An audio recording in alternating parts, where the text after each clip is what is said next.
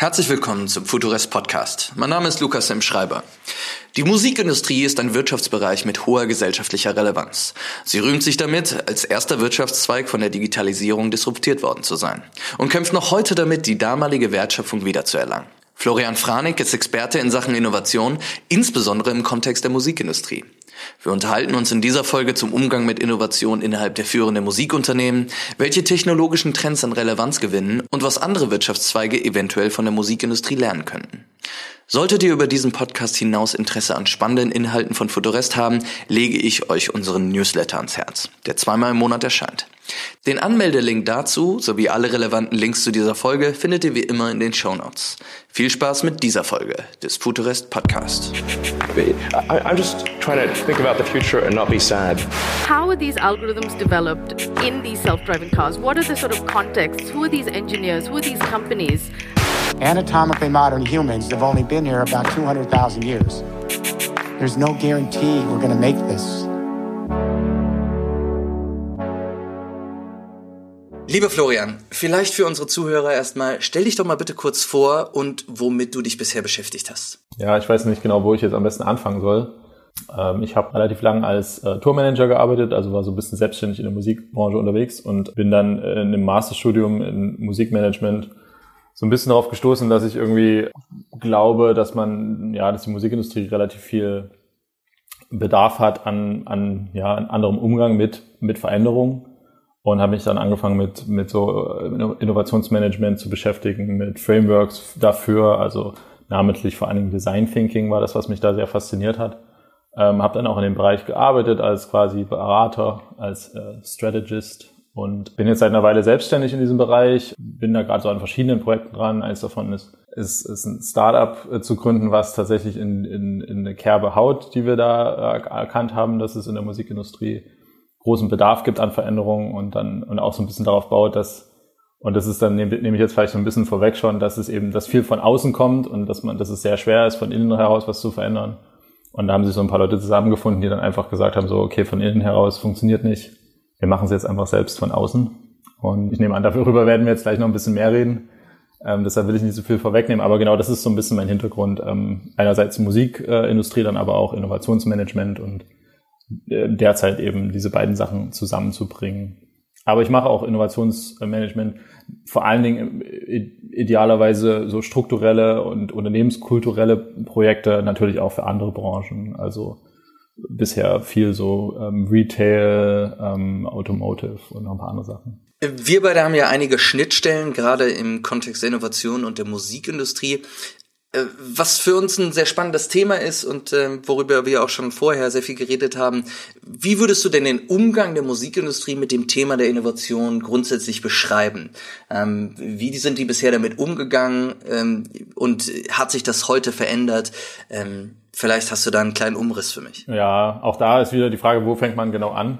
Also eigentlich von dem Punkt an, wo man von Musikindustrie sprechen kann, nämlich das wäre dann in meinen Augen so Ende des 19. Jahrhunderts oder so im 19. Jahrhundert, wo es Musikverlage gab, die sich halt wirklich die dann größere Firmen wurden. Letzten Endes gab es eine Live-Branche, die irgendwie mit Notenblättern versorgt werden sollte und wofür Musik geschrieben werden musste. Und das haben halt die Verlage quasi abgedeckt. Und eigentlich ab dem Punkt kann man davon sprechen, dass Innovation in der Musikbranche immer von außen passiert. Und dass eigentlich die bestehenden Player, die gerade den Markt dominierenden Player eigentlich immer relativ aktiv die Neuerungen zu bekämpfen versuchen. Das ist allerdings, man muss dazu sagen, wenn man das so ein bisschen monothematisch betrachtet, klingt das immer ganz schlimm.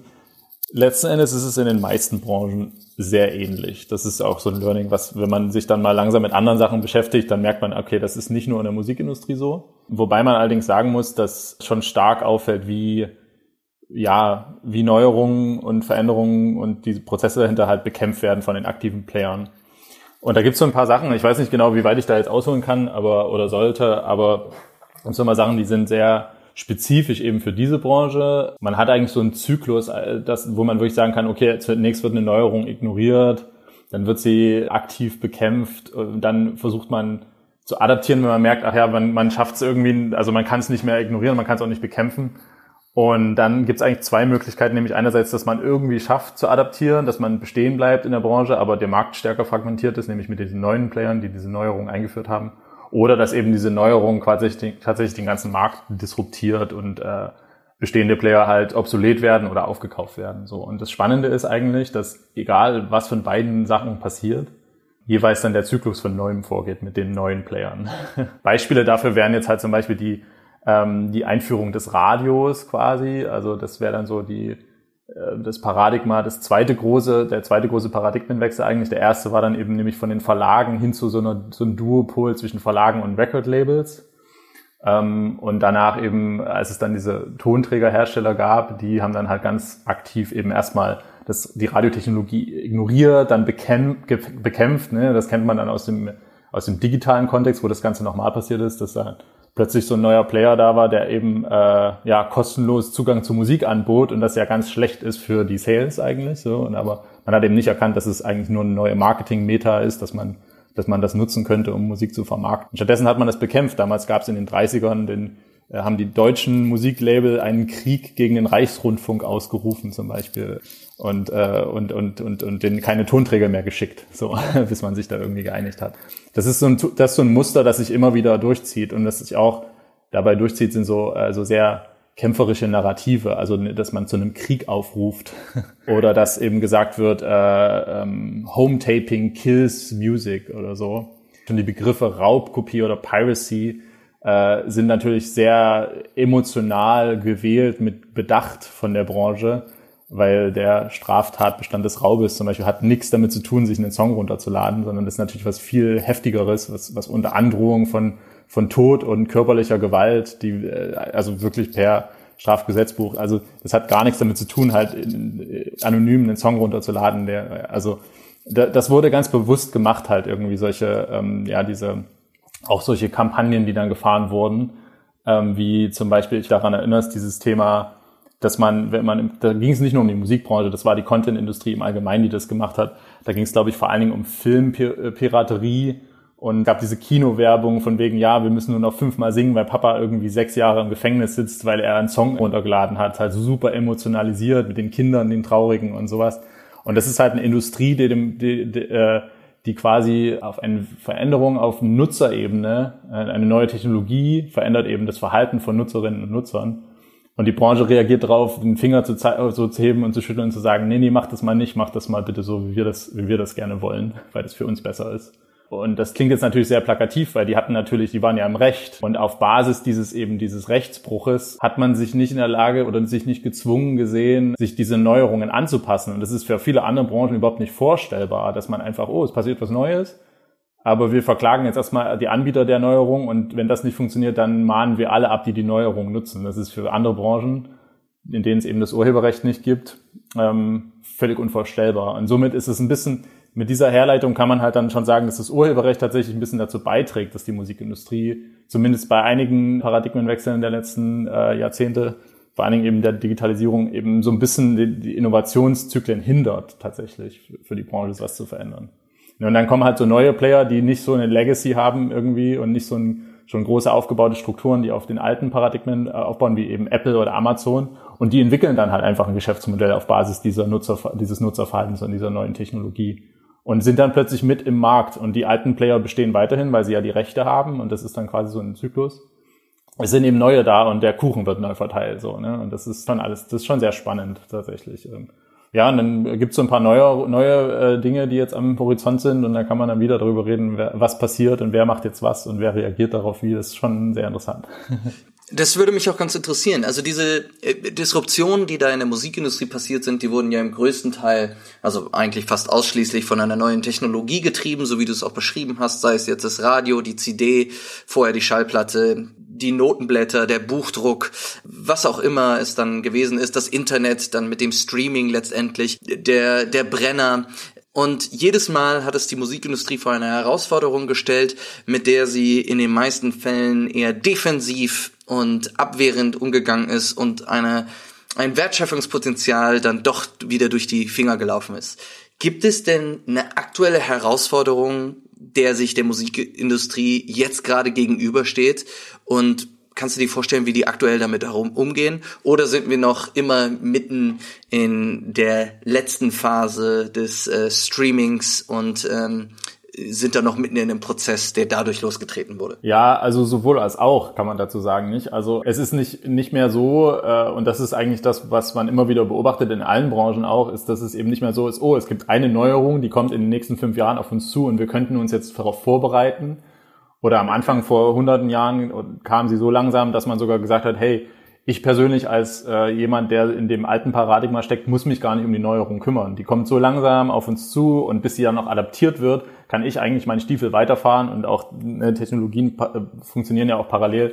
Also ich kann weiter meine Pferde züchten, auch wenn schon die ersten Motorkutschen rumfahren oder so, ist alles okay, weil das alles sehr langsam ging. So, und jetzt ist man eigentlich an dem Punkt, wo sich das alles extrem beschleunigt. Man redet da von diesem VUCA-Begriff quasi, ne? Ist alles sehr volatil, es ist irgendwie unsicher und zweideutig und komplex. Und in diesem Umfeld kann man gar nicht mehr sagen, so jetzt sind wir noch in dem Streaming-Bereich und das neue Ding kommt dann eventuell und trotzdem ist man gerade dabei, noch das ganze Streaming-Ding so auszutarieren, da zu schauen, wo es eigentlich hingeht. Und natürlich kommen schon die nächsten Sachen und greifen alle irgendwie ineinander. Also und das macht es natürlich sehr schwer, jetzt für mich zu sagen, auch an der Stelle, das Ding ist das nächste große Ding und nicht nur eben für mich, sondern eben auch für die Player in der Musikbranche selbst. So, ich wüsste jetzt gar nicht, wo ich anfangen soll. Ein Beispiel wäre, dass in benachbarten Branchen sehr viel passiert derzeit. Also ich rede hauptsächlich vom Gaming zum Beispiel. Also da diese Synergie, die möglich ist, das erkennen einige größere Labels inzwischen schon. Also zum Beispiel Universal hat jetzt ein Partnerlabel mit der European Sports League gegründet. Okay, da sind so ein paar sehr fitte Leute dann doch in der Branche und sehen diese Veränderungen und machen dann sehr viel.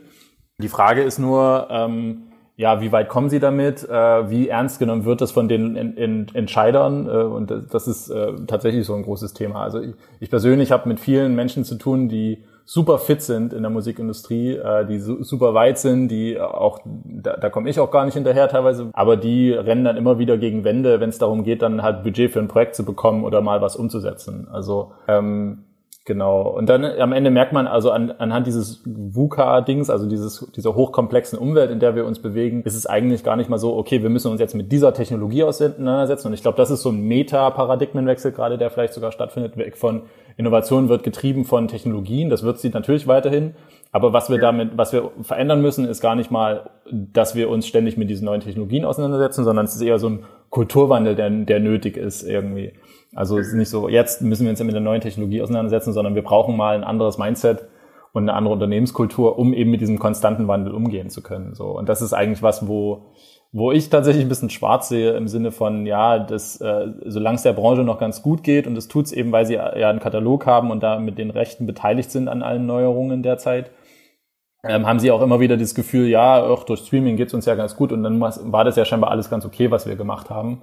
Dieses Mindset quasi wird halt eigentlich erst, das ist ein bisschen bitter jetzt zu sagen, aber es wird eher erst aussterben, wenn so ein paar sehr alte Plattenbosse vielleicht dann doch mal irgendwann ihren CEO-Posten aufgeben, ohne jetzt Namen nennen zu wollen. Weil es dann das macht es extrem schwer, in diesem Kontext dann halt Projekte zu machen, auch als Innovationsberater oder auch als Managerin. Also das ist ein großes Problem. Ein interessanter Punkt, den ich bei der Musikindustrie immer habe, und das würde mich sehr interessieren, wie du das siehst, ist, dass die Musikindustrie als solches ja gar nicht so eine immense Wertschöpfung eigentlich hat. Das ist ja jetzt eigentlich nicht so ein riesiger Wirtschaftsbereich, aber in seiner Bedeutung in der Gesellschaft ist es wirklich weit, weit darüber, was es eigentlich umsetzt. Mir fällt das in vielerlei Hinsicht auf. Das bedeutet im sozialen Rahmen unglaublich viel, aber auch seltsamerweise über die Wertschöpfung hinaus auch im wirtschaftlichen Rahmen. Das sehe ich dann an so Sachen wie von diesen Libra ist diese neue Kryptowährung, die Facebook jetzt bald rausbringt, und die Partnerunternehmen, da sind Visa, Mastercard, diese riesigen Unternehmen, aber halt auch Spotify. Und ich denke mir dann jedes Mal, das ist ja unfassbar, dass ein eigentlich so kleiner Wirtschaftsbereich doch eine so große Bedeutung und Wichtigkeit in der Wirtschaft als solches hat. Woran liegt das? Was glaubst du? Naja, das liegt an dem Produkt. Das Produkt dieser Branche ist halt hoch emotional und wir haben alle Kontakt damit, auch wenn wir viele Leute nicht dafür bezahlen können oder wollen oder einfach daran gewöhnt sind. nicht dafür zu bezahlen oder wenig dafür zu bezahlen, ist es einfach was uns alle bewegt und also ich persönlich, na gut, es liegt auch an meiner Bubble, aber ich kenne niemanden, der oder die von sich behauptet, ja, Musik ist mir ein bisschen egal.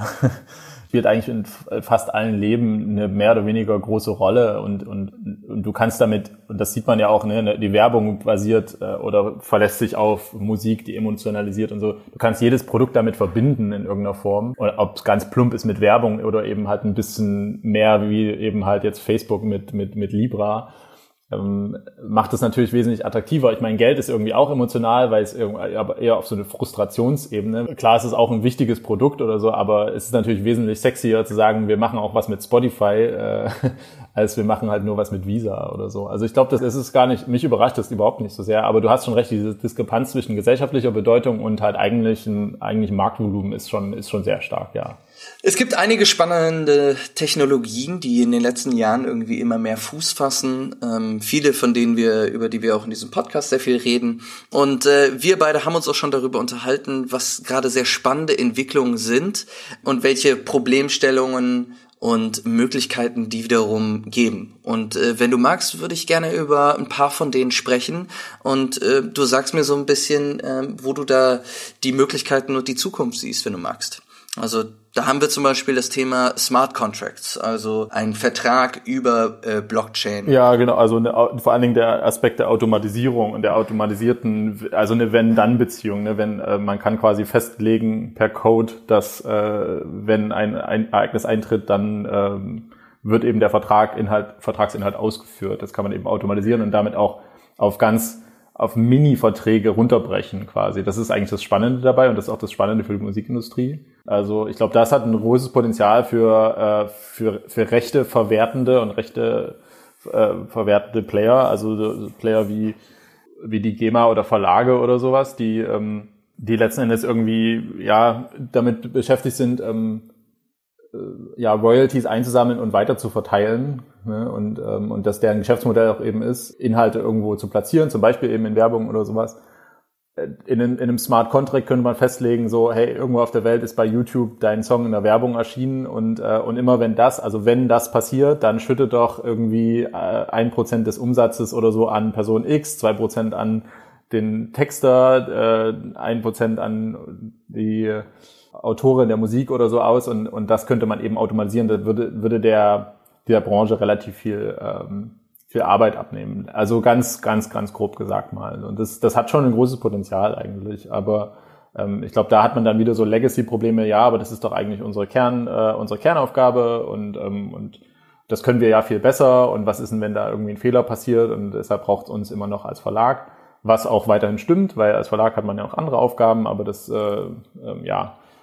ist natürlich so ein klassisches Musikindustrie-Ding, da gibt eine Neuerung, aber wir ignorieren sie oder reden sie erstmal schlecht, so, ne? Was auch nicht ganz stimmt, weil natürlich auch die Verlage sich eben dann mit diesen Themen auseinandersetzen und auch die Verlage so Arbeitskreise haben zum Thema Blockchain oder so. Aber weil sie eben mit diesen Prämissen getrieben sind, guckt man sich das zwar an, da ist man schon den Schritt quasi weiter, dass man es nicht mehr ignoriert, sondern eigentlich weiß so, okay, wir lernen ein bisschen aus unserer Geschichte. Aber man guckt immer noch mit einer sehr konservativen Brille drauf, ist so meine Wahrnehmung. Kommt aber immer wieder dann doch zum Schluss, ja, nee, die Technologie ist noch nicht so weit. So. Und dann passiert auch wieder gar nichts, wie als hätte man sich gar nicht damit beschäftigt. Und dann kann man dann darüber streiten, was jetzt besser ist. So, ne? Also zu einer proaktiven Auseinandersetzung kommt es dann nicht. Da kommt es zu einer beobachtenden Rolle, die schon mal besser ist als nichts, weil wenn es dann heiß hergeht, dann ist man da vielleicht ein bisschen schneller dran. Aber dass man jetzt mal sagt, hey, wir entwickeln jetzt mal auch was, ne? Das passiert da sehr selten. So, gerade auf dem Gebiet Blockchain sehe ich das noch sehr skeptisch oder beobachte eine Skepsis in der Branche. Eine weitere Technologie beziehungsweise eher ein Bezahlmodell, welches im Gaming-Bereich ja schon komplett angekommen ist und jetzt beinahe schon wieder verschwindet durch Kritik der Community, wären ja Mikrotransaktionen.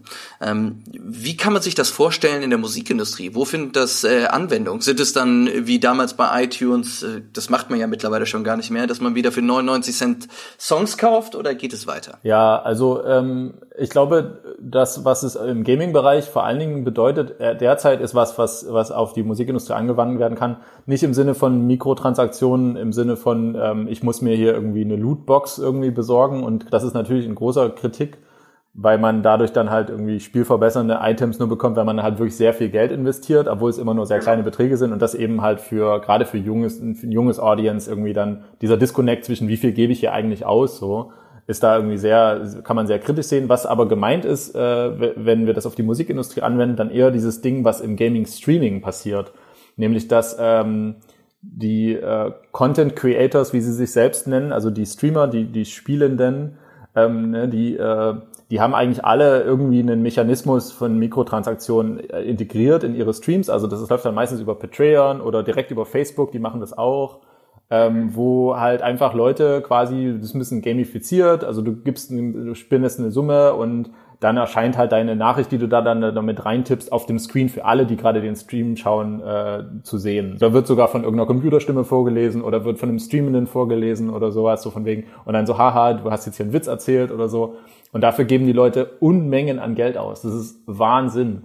Und das ist insofern auch noch gamifiziert, dass du dann halt so Bestenlisten hast, wer hat irgendwie am meisten gespendet oder so im letzten Monat oder so. Und du kannst dann irgendwie bei so semi- bis sehr populären Streamenden irgendwie in den Stream reinschauen und siehst da halt so Listen, wo halt echt Leute bis zu $10.000 über einen Monat gespendet haben. Ne? Also ich sagen will, da kommt sehr viel zusammen, so. Und das ist, glaube ich, dieses Konzept kann man auf Musik irgendwie anwenden. Derzeit wird relativ wenig gemacht. In der westlichen Hemisphäre, wo das sehr erfolgreich eingesetzt wird, ist scheinbar in Asien, und zwar bei Tencent Music. Die machen das sehr erfolgreich und die sind damit auch, glaube ich, der profitabelste und Streaming-Service weltweit. Und das kann man sich dann wahrscheinlich so vorstellen, wie es genau aussieht, weiß ich jetzt gerade gar nicht. Das müsste man für den Westen auch eher anders anpassen. Aber ja, wenn es Leute, die Spiele spielen, schaffen, den Content so zu gestalten und Leute so sehr zu motivieren, da halt Hunderte bis Tausende Dollar zu investieren, einfach weil sie halt Bock haben, diese Leute zu unterstützen. Das ist immer so die Story dabei. So, hey, ich mag deinen Content, ist meistens so die Nachricht, die man da bekommt, hier sind irgendwie $5. Oder ich gucke dich jede Nacht bei der Nachtschicht irgendwie an. Also tatsächlich ist es eine typische Nachricht, die man da so sieht.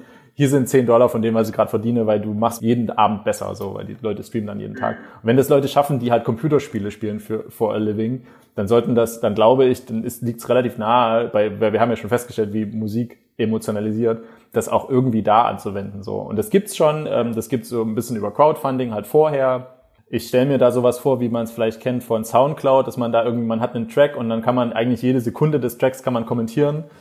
Und das zum Beispiel mit Mikrotransaktionen zu verbinden, zu sagen, ne, jetzt nur bei Soundcloud hinzuschreiben, so, sick drop, here are $10 oder sowas, weil den fand ich jetzt cool. Und ich habe den Song kostenlos bekommen, aber ich habe den jetzt schon so oft angehört und ich finde das jedes Mal an der Stelle so geil, ich gebe dir jetzt dafür irgendwie 10 Euro oder sowas. Das ist echt nicht unvorstellbar eigentlich. Es hat halt noch niemand gemacht. Ich könnte mir vorstellen, gerade bei Soundcloud, die eigentlich ja schon diesen Mechanismus haben halt, und dann können das eben auch alle anderen sehen, wie viele Leute an welcher Stelle zum Beispiel wie viel gespendet haben und warum. Also das zum Beispiel diese transparent machen, diese Gamifizierung, dieses Feedbacks, das ist schon sehr gut vorstellbar. Ich glaube, was in Asien passiert an der Stelle, ist, dass man so gebrandete digitale Items kaufen kann, wie irgendwie einen GIF oder irgendwie so ein Sticker oder sowas, den man dann im Messenger versenden kann. Der ist dann von den Artists gebrandet und den kauft man dann gegen eine Mikrotransaktion und kann die dann an seine FreundInnen verschicken. Das ist, glaube ich, wie es da läuft. Das würde, glaube ich, in Europa nicht so gut funktionieren, aber trotzdem heißt es, dass es nicht unmöglich ist. Ich glaube, da ist tatsächlich sehr viel Potenzial, um Streaming besser zu monetarisieren, weil derzeit ist es ja immer noch so, dass die Streaming-Anbieter Verluste fahren. Ich glaube, was ich mir tatsächlich vorstellen könnte an der Stelle ist, dass es neben Freemium und dann dem Premium High-Price-Tier vielleicht einen Middle-Tier gibt, wo man halt eigentlich einen Basiszugang für 3 Euro im Monat hat, aber dann halt Mikrotransaktionen noch irgendwie vorher schon mitkauft irgendwie für nochmal 5 Euro oder so, dann ist man insgesamt bei und gibt dann muss dann halt diese 5 Euro im Monat verteilen auf irgendwie so die Sachen, die man viel hört oder so. Irgendwas in die Richtung kann ich mir vorstellen, dass man da den Preispunkt, weil das ist ja auch so eine große Diskussion in der Musikindustrie, wie ist denn der richtige Preispunkt für Premium-Streaming, dass man dieses nochmal ein bisschen auflösen könnte. Sehr, sehr, sehr, sehr spannend. Es gibt viele weitere Themen, mit der wir noch weitere 2 Podcasts füllen könnten, über ein Thema wie künstliche Kreativität, über das wir schon häufiger geredet haben und fast mal ein Panel zu hingekriegt haben, bis hin zu den Differenzen, die Spotify mit Apple und Amazon haben. Gerade das, was zwischen Spotify und Apple und deren Kritik zu dem Wettbewerb, den Apple betreibt, das ist hochgradig spannend. Da gibt es sehr viele Themen, über die wir ewig reden könnten. Abschließend würde mich sehr interessieren, was können denn andere Industrien von der Musikindustrie lernen?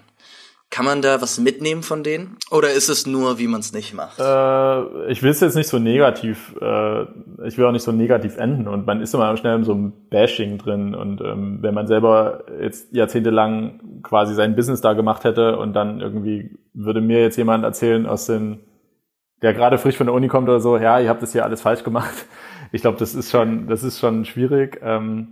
Ich glaube, was man lernen kann, ist, dass ein Kulturwandel nötig ist, dass Technologien immer neu da sind. Ich meine, dieses ganze Thema, dass Innovation von außen kommt, ist sehr typisch. Dass die Musikindustrie als erste so hart von der Digitalisierung getroffen wurde und jetzt eben halt auch das andere Businesses trifft, hat gerade in Deutschland, ist was eigentlich normalerweise immer lobenswert erwähnt wird, so von wegen, die Musikindustrie hat es irgendwie gemeistert. Sie hat es aber auch vor allen Dingen auf Basis des Urheberrechts. Deshalb würde ich eher sagen, versucht da man nicht von der Musikindustrie zu lernen, weil vielleicht habt ihr gar nicht so ein Recht, was euch da schützt, was euch quasi auch enabled, einfach mal nichts zu tun und zu hoffen, dass es irgendwie schon wird. Ich meine, andere Branchen haben da andere Mechanismen. Ne? Die Autobranche hat eigentlich das gleiche Problem gerade. Die hat kein Urheberrecht, aber die hat einfach eine riesen Lobby, wer da viele Jobs dranhängen und viel Umsatz. So. Und das nutzen die genauso aus, wie die Musikindustrie das Urheberrecht quasi genutzt hat als Argument, um sich nicht zu verändern. So, also das ist genau das, was man sieht mit diesem Skandal und irgendwelchen Lobby-Sachen da in die Richtung. Deshalb, schwierig zu sagen, was man da Konkretes von lernen kann tatsächlich. Also ja. Es ist aber auf jeden Fall schon ein wichtiger Punkt, die Anwendungsmöglichkeiten neuer Technologie in Industrien zu sehen. Und die scheinen vielleicht auch, weil es so eine große gesellschaftliche Bedeutung hat, scheinen in der Musikindustrie sehr gut zu finden. Oder vielleicht sind sie auch nur für dich so schnell findbar. Ja, was ich irgendwie sagen würde, ist vielleicht auch noch, dass was man lernen kann, ist so, Innovation von innen ist sehr, sehr schwierig. Das ist das, was man wirklich sieht, was man überall sieht. Wenn eine Neuerung kommt, sich dessen nicht zu verschließen, da irgendwie konstant Menschen schon von vornherein irgendwie zum Beispiel eingestellt zu haben oder halt externe Leute irgendwie auf die Jagd zu schicken nach neuen Trends, konstant danach zu schauen, was irgendwie als nächstes kommt, sich dessen bewusst zu sein, dass eigentlich das nächste große Ding eigentlich immer nur um die Ecke quasi lauert und irgendjemand immer bereit ist, einen zu disruptieren. Wenn man sich dessen bewusst ist, auch dieses Kontextes, von dem wir vorhin schon geredet haben, diesem hyperkomplexen, beschleunigten Kontext, dann kann man dann schon einen Takeaway mitnehmen und sagen so, ja, lass doch mal einfach die Augen offen halten und eben dafür sorgen, dass es uns vielleicht nicht so geht wie der Branche, dass eben unser Markt super fragmentiert wird plötzlich, sondern dass wir eben weiterhin, egal in welcher Branche man noch weiter am Ball ist. Ich meine, noch höhere Perspektive könnte man jetzt einem sagen, ja, am Ende Hauptsache, das ist am Ende für Nutzerinnen und Nutzer gut, was am Ende passiert, und ich persönlich habe jetzt kein Interesse daran, dass einfach alte große Firmen weiterhin bestehen. Deshalb kann es von mir aus auch so in die Richtung gehen, dass so eine Disruption vielleicht was ganz Gutes ist. Aber ja, da kann man, glaube ich, in der Musikindustrie schon ein bisschen was mitnehmen in diese Richtung. Florian, ich bedanke mich sehr für dieses Gespräch und ich freue mich, dass sobald deine Unternehmung spruchreif wird, dass wir auch on tape hoffentlich darüber und über viele andere Sachen noch sprechen können. Vielen Dank für das Gespräch, Vlad. Kein Problem. Ciao, ciao.